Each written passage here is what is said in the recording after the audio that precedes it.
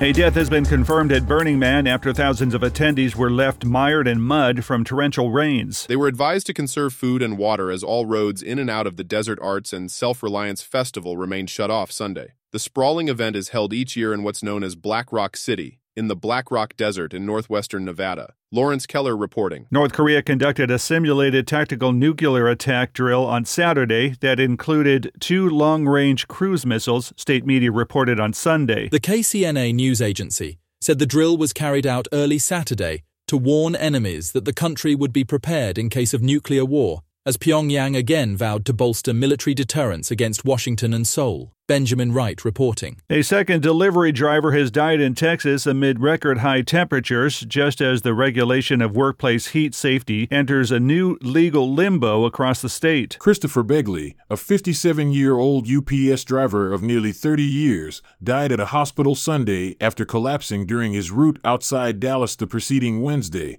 according to the company and union representatives. The U.S. Occupational Safety and Health Administration is investigating. Davis Richards reporting. 2 people were hospitalized following a 3.5-hour Russian drone barrage on a port in Ukraine's Odessa region on Sunday, officials said. The attack on the Reni seaport came a day before Russian President Vladimir Putin is due to meet with his Turkish counterpart Recep Tayyip Erdogan to discuss the resumption of food shipments from Ukraine under a Black Sea grain agreement that Moscow broke off from in July. Harry Michaels reporting. This is the latest news headlines.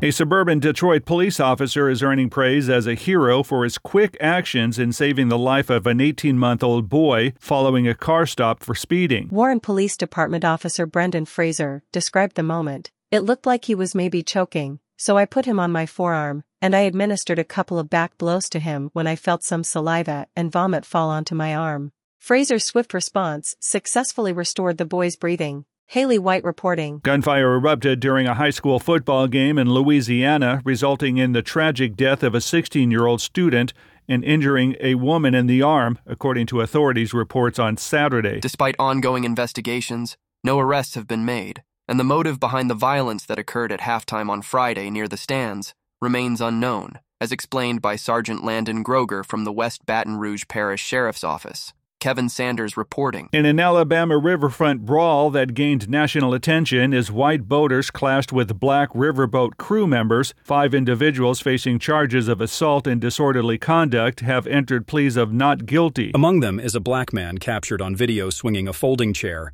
and striking people during the altercation. He, too, pleaded not guilty to misdemeanor disorderly conduct charges. The Montgomery Municipal Court records confirm these recent not guilty pleas. Kyle Norris reporting. Aerosmith singer Steven Tyler, who owns a home in Maui, is advocating for vacationers to return to the island to support its economic recovery after being devastated by wildfires last month. During the opening night of the band's farewell tour in Philadelphia on Saturday, Tyler took the opportunity to encourage audience members not to hesitate in resuming their travel plans to the island. Tyler urged the audience not to be afraid to travel to the island again.